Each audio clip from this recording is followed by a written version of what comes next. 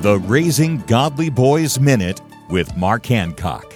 Tammy's 7-year-old son was angry. His sister had broken his model airplane. Tammy quickly put her arm around her son and began to talk to him. "I know you're feeling hurt and frustrated," she said. "Let's go outside for a minute and jump on the trampoline, and then we'll talk about it."